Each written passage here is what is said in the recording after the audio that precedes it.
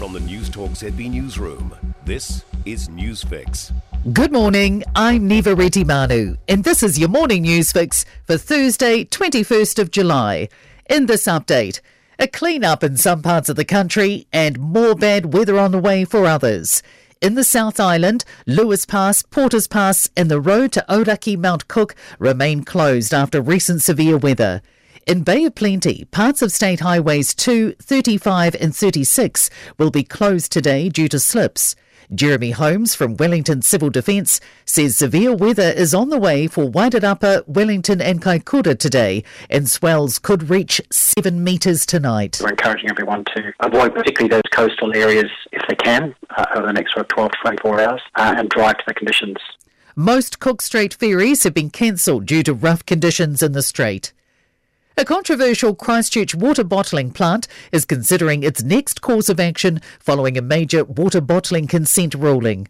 The Court of Appeal has overturned Environment Canterbury's decision allowing Cloud Ocean Water and Rapaki Natural Resources to extract 8.8 billion litres of water from the city's aquifers each year. Feng Liang, a director of Cloud Ocean's parent company, Ling Hai Group, says the decision is potentially precedent-setting. And he says it's disappointing, but the company needs time to review it before commenting further.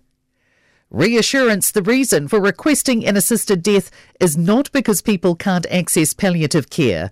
As of the end of June, 400 people have applied for assisted dying since it became legal in November, and 143 people have had an assisted death. Of the applicants, 78% were receiving palliative care.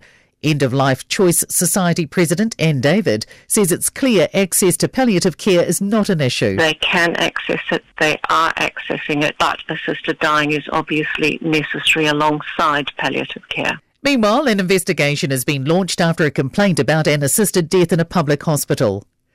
Caution as the threat of foot and mouth disease inches closer to New Zealand shores. Trace viral fragments have been discovered on meat products at the Australian border following a major outbreak in Indonesia. Federated Farmers Vice President Wayne Langford says we all have to stay vigilant. The race for the Tory leadership is between Rishi Sunak and Liz Truss. Sunak is a former Goldman Sachs banker who, when he was Chancellor of the Exchequer, raised the tax burden towards the highest level since the 1950s. Truss is the Foreign Minister, a convert to Brexit, who has pledged to cut taxes and regulation. He is chair of the 1922 committee, Sir Graham Brady. The ballot will close on the 2nd of September and I will announce the results at 12:30pm on Monday the 5th of September. Sunak has led in all rounds of the voting, but it's Truss who's gained the advantage so far among the 200,000 members of the governing party. In sport, Michael Bracewell has become the third New Zealander to take a hat-trick in a 2020 Cricket International as part of the 88-run victory over Ireland. More than 11,000 people have signed an online petition calling for the United States Tennis Association to work with the country's government to allow Novak Djokovic to compete in the US Open, despite his refusal to take a COVID vaccine. And Ryder Cup golf captain Henrik Stenson has been removed due to a signing with the Saudi-funded Live Series. I'm Neva Retimanu, and that's your latest Newsfix. We'll be back with the next update at midday from the Newstalk ZB Newsroom. For more news, listen to Newstalk ZB live on iHeartRadio.